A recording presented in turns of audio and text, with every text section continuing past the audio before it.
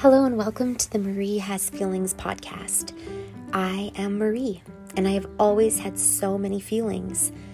The world can feel so beautiful and so cruel to me at the same time, and that is exactly why I started this podcast. I needed to create a space to hold and process through what it means to really show up for the life I've been given.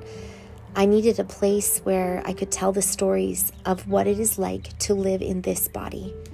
You wouldn't believe the amount of time I have spent believing the lie that I am not good enough to do this or to do that. I am so done with that narrative. In season 2, I will continue to share stories from the past and present. It will be the usual mix of tragic and beautiful to unbelievable and hilarious. I will be processing the lessons I am learning from my life and the people I respect the most. And as in season 1, I will be very real.